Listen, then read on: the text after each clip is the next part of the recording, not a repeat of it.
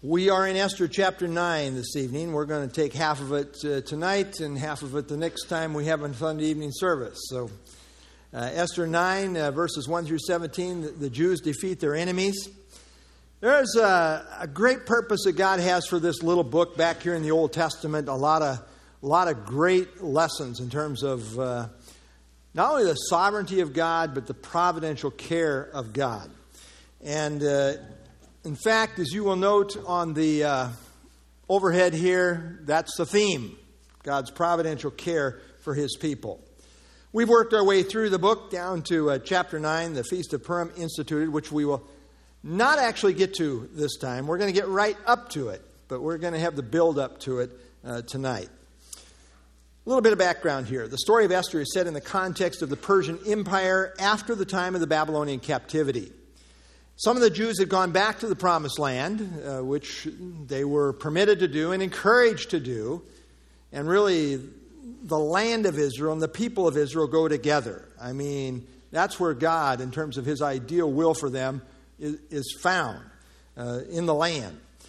So some of the Jews had gone back to the Promised Land, but most of them remained outside the land in the context of this vast Persian Empire.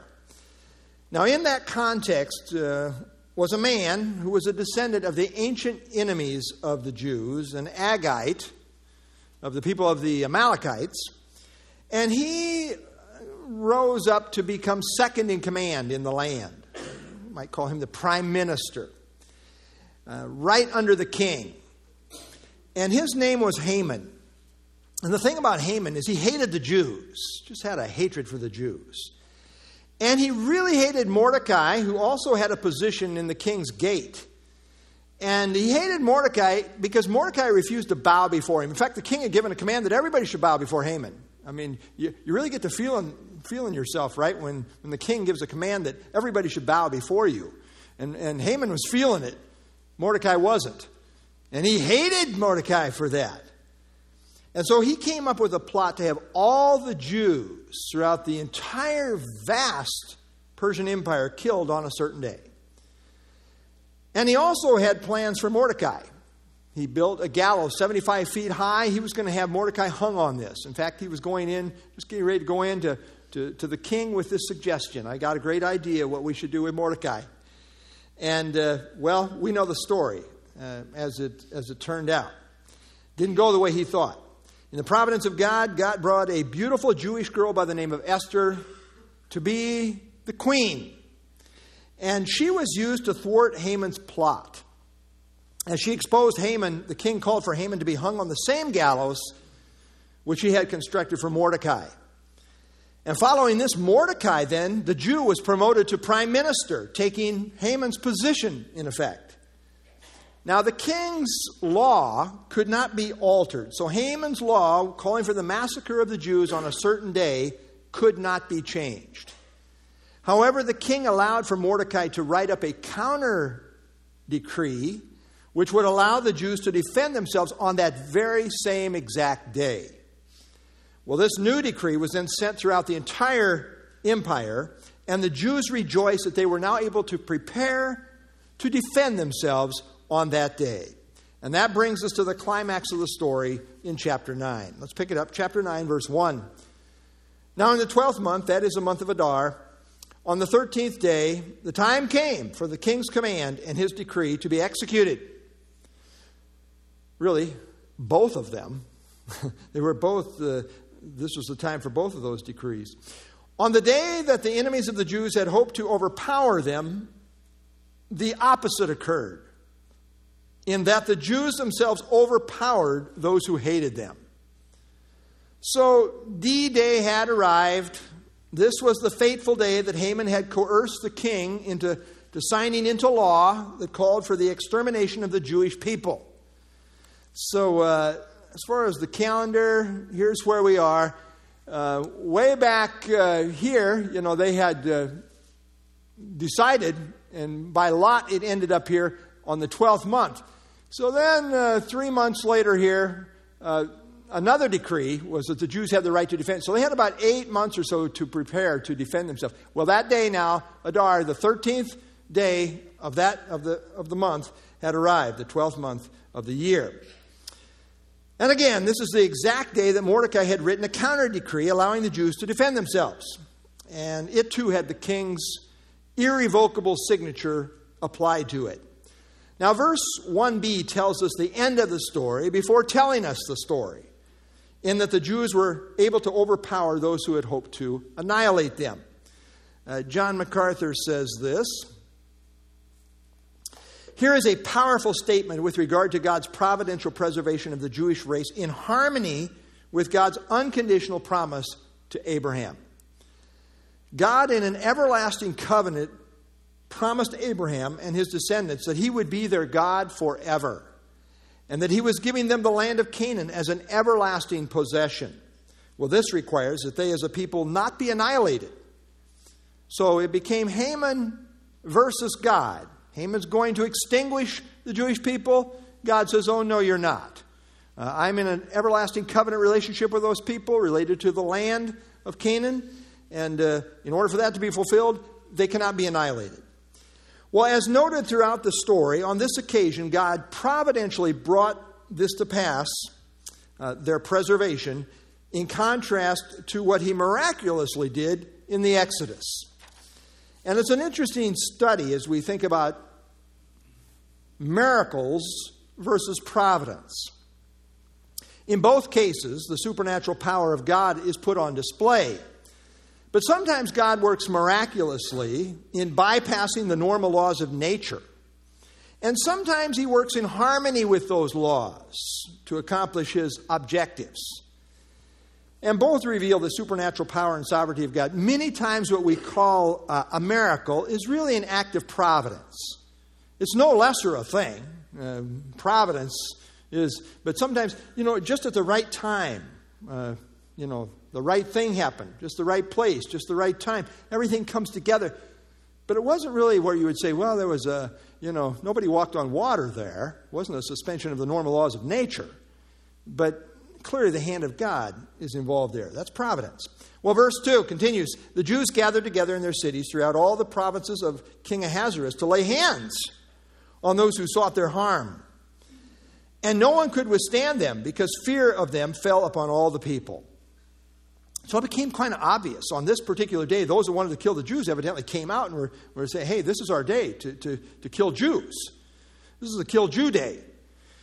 Well, note the emphasis that the Jews were simply seeking to defend themselves, to, as it says here, lay hands on, which is the idea of to kill in this context, those who were seeking to harm them.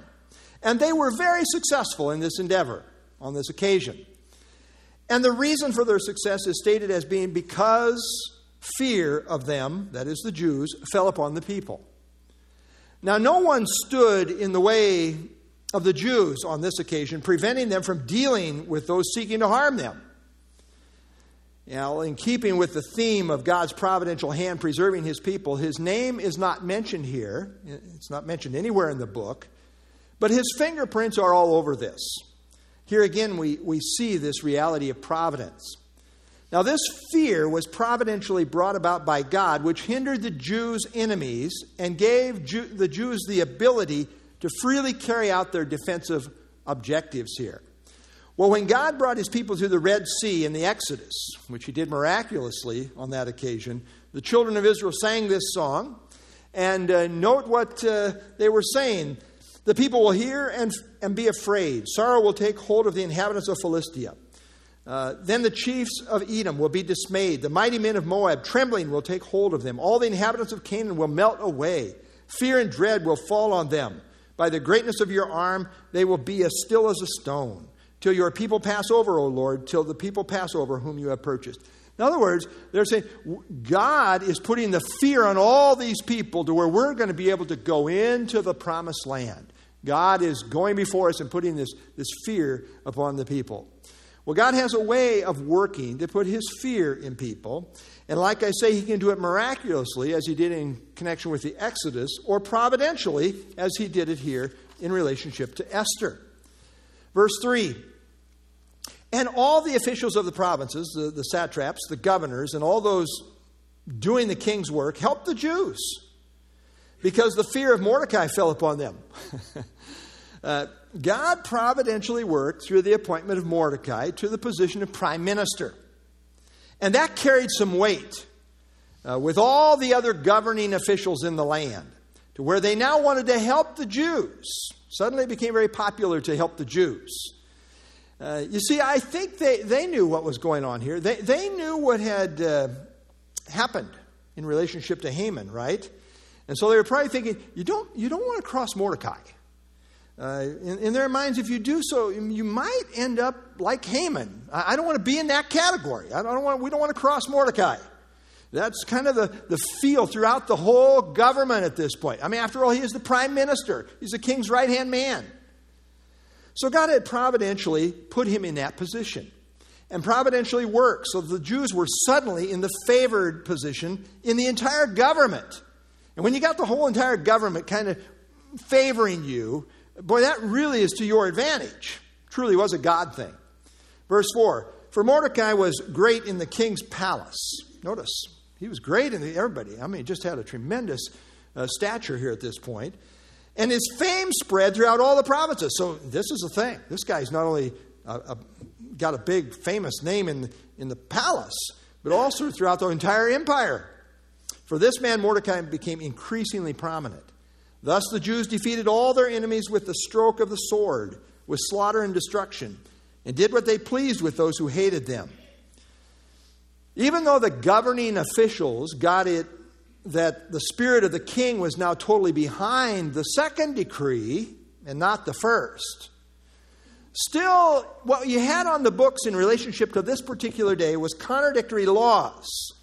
There was Haman's law with the king's signature calling for the annihilation of the Jews. That was still on the books. Esther 3:13. But at the same time, there was also another law now on the books for this same day, what we might call Mordecai's law, which allowed the Jews to destroy anyone who sought their harm. Chapter 8, verse 11.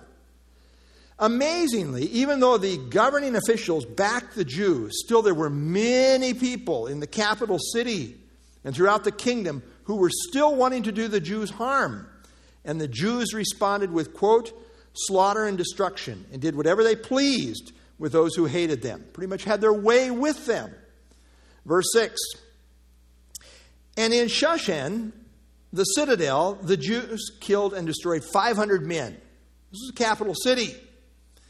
Citadel means fortress. So this was the fortified capital city. And again, we're talking a massive picture here in terms of the Persian Empire here. Here's the capital city, also called Susa. And so, boy, things are happening throughout the entire kingdom. But in the capital city, there was 500 people that were killed that day who came out to say, hey, we're still wanting to do damage to the Jews. And the Jews had their way with them. Now, it is surmised that Haman may have still had a good number of supporters in the capital city. I mean, that had been his base of operation for a long time.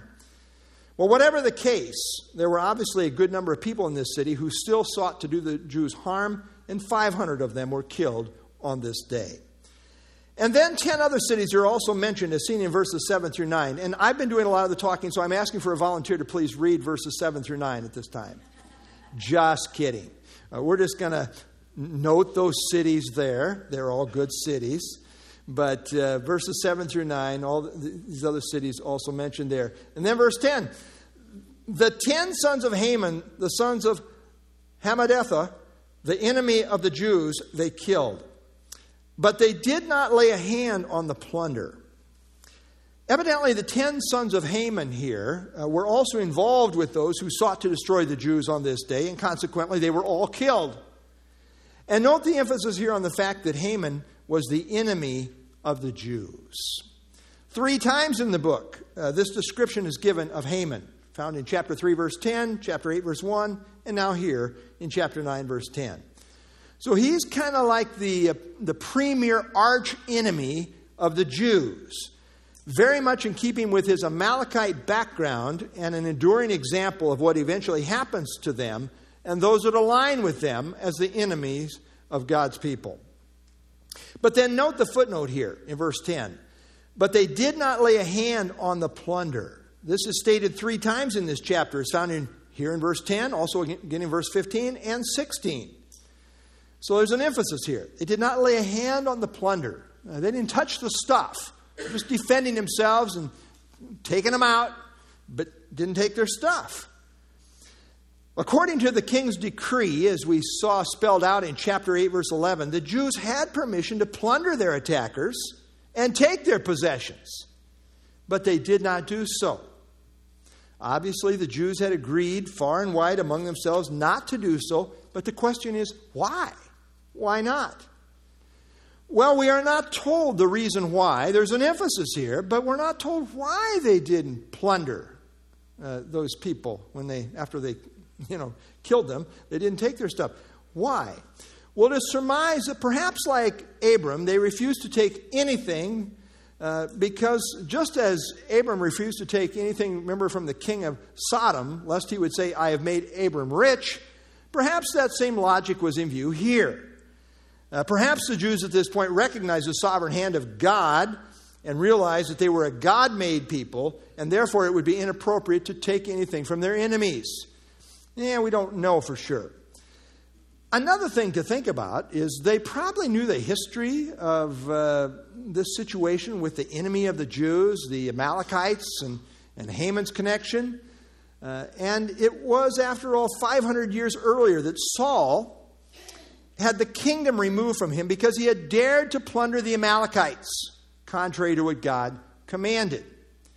And then again, perhaps the Jews were simply wanting to show the whole of society that their motives were only about self-defense and self-protection and not about self-enrichment. I mean, that doesn't look very good to society if you're going after the stuff. So maybe they were just saying, hey, don't take the stuff. Which was clearly the converse of Haman and his edict, which called for the plundering of all the Jews' possessions. Well, verse 11 continues.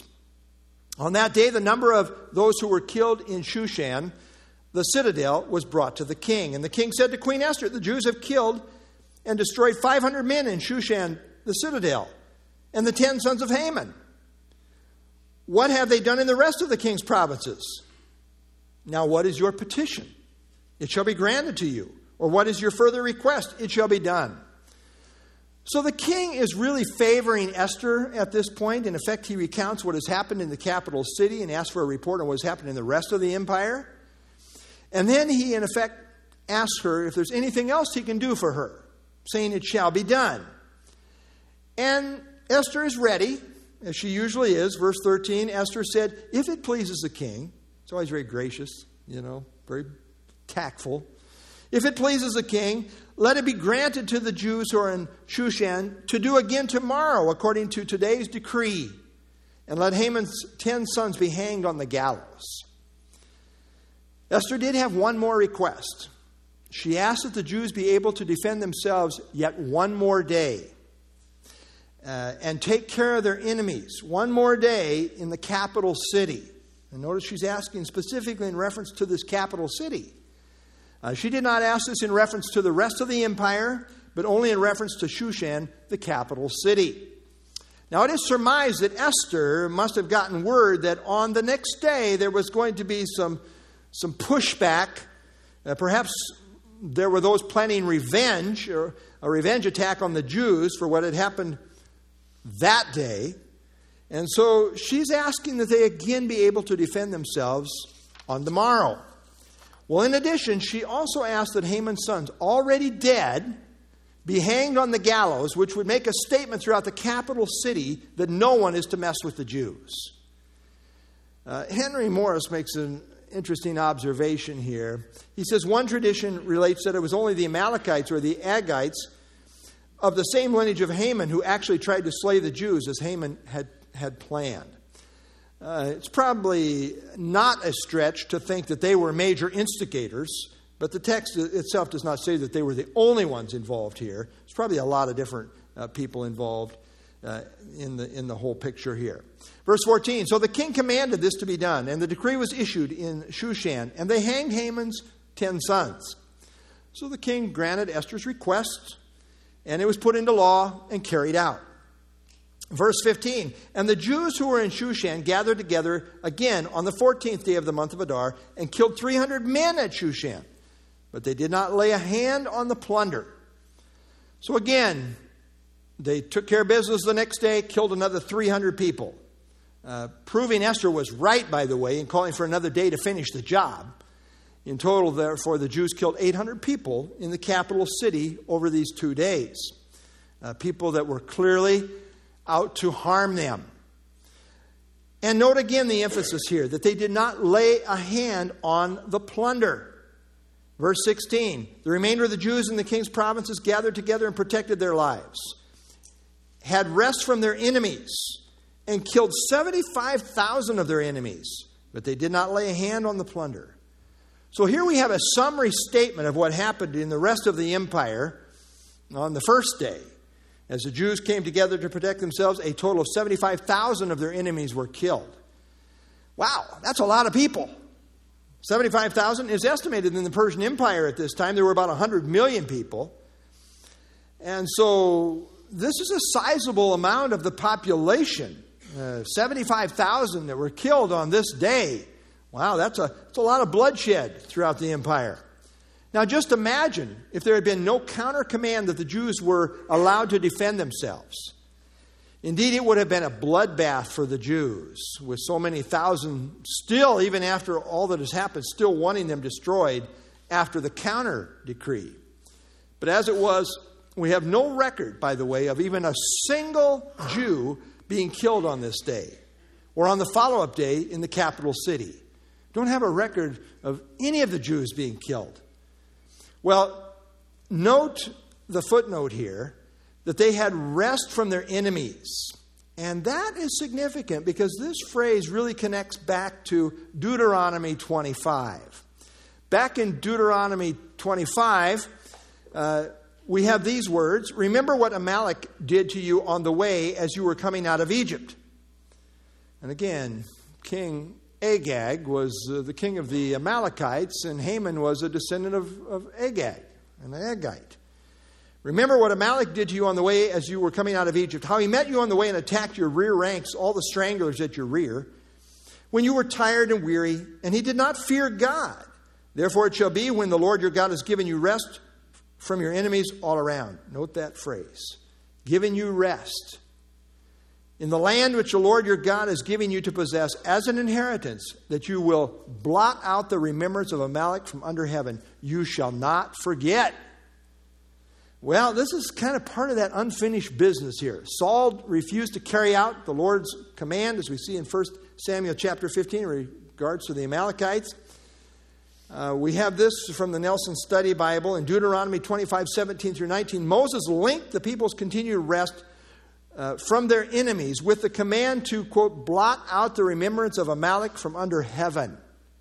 There is that connection there. In this chapter, the blessing of rest for the Jewish people is associated with the destruction of their enemies. This similarity with Deuteronomy reinforces the argument that Haman was a descendant of the Amalekites. This group may have been quite large by the time of King Ahasuerus. Verse 17. This was on the 13th day of the month of Adar, and on the 14th of the month they rested and made it a day of feasting and gladness. Well, this becomes the making of what we now know as Purim, which we will deal with next time, as we will see the Jews in the capital city put off their festive celebrating until one day later because they were still dealing with some unfinished business, as we have noted, on the 14th. But they got there.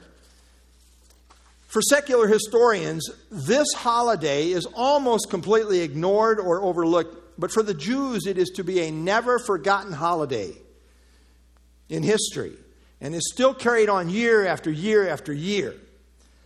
This is one of the great occasions in the history of Israel during the times of the Gentiles in which God providentially intervened to preserve his people. And this is largely his mode of operation during the times of the Gentiles, leading up to the 70th week of Daniel. So I want you to note this. I don't know if you can see it, but the times of the Gentiles began with the Babylonian captivity. And the times of the Gentiles continue on throughout the 70th week of Daniel, concluding with the second coming of Jesus Christ at the conclusion of the 70th week of Daniel. But I want you to note that all during this times of the Gentiles, up to the 70th week of Daniel, God's face is said to be hidden from his people Israel. And that remains the case even to this very day. And it remains the case until the war of Gog and Magog. Until that time, God's face remains hidden from Israel. As you study prophecy, you would find that is the case. In other words, overt, direct, miraculous intervention that is clearly a God thing is not seen. What is in view during this time is God's providential workings in preserving his people really in spite of themselves. And in that context of the war of Gog and Magog, which I believe takes place in the early days of the tribulation period, notice what we have stated there in Ezekiel 39, 23, 24. When this war takes place, God is going to intervene in a major way on behalf of his people Israel. And so much so that it says, the Gentiles shall know that the house of Israel went into captivity for their iniquity, because they were unfaithful to me. Therefore, what happened? Therefore, I hid my face from them. That's why they went into captivity in the Babylonian captivity. That's why they were scattered throughout the whole world after the crucifixion of Jesus Christ, the destruction of the temple in 70 AD. That's why they were in that condition. And then he continues here.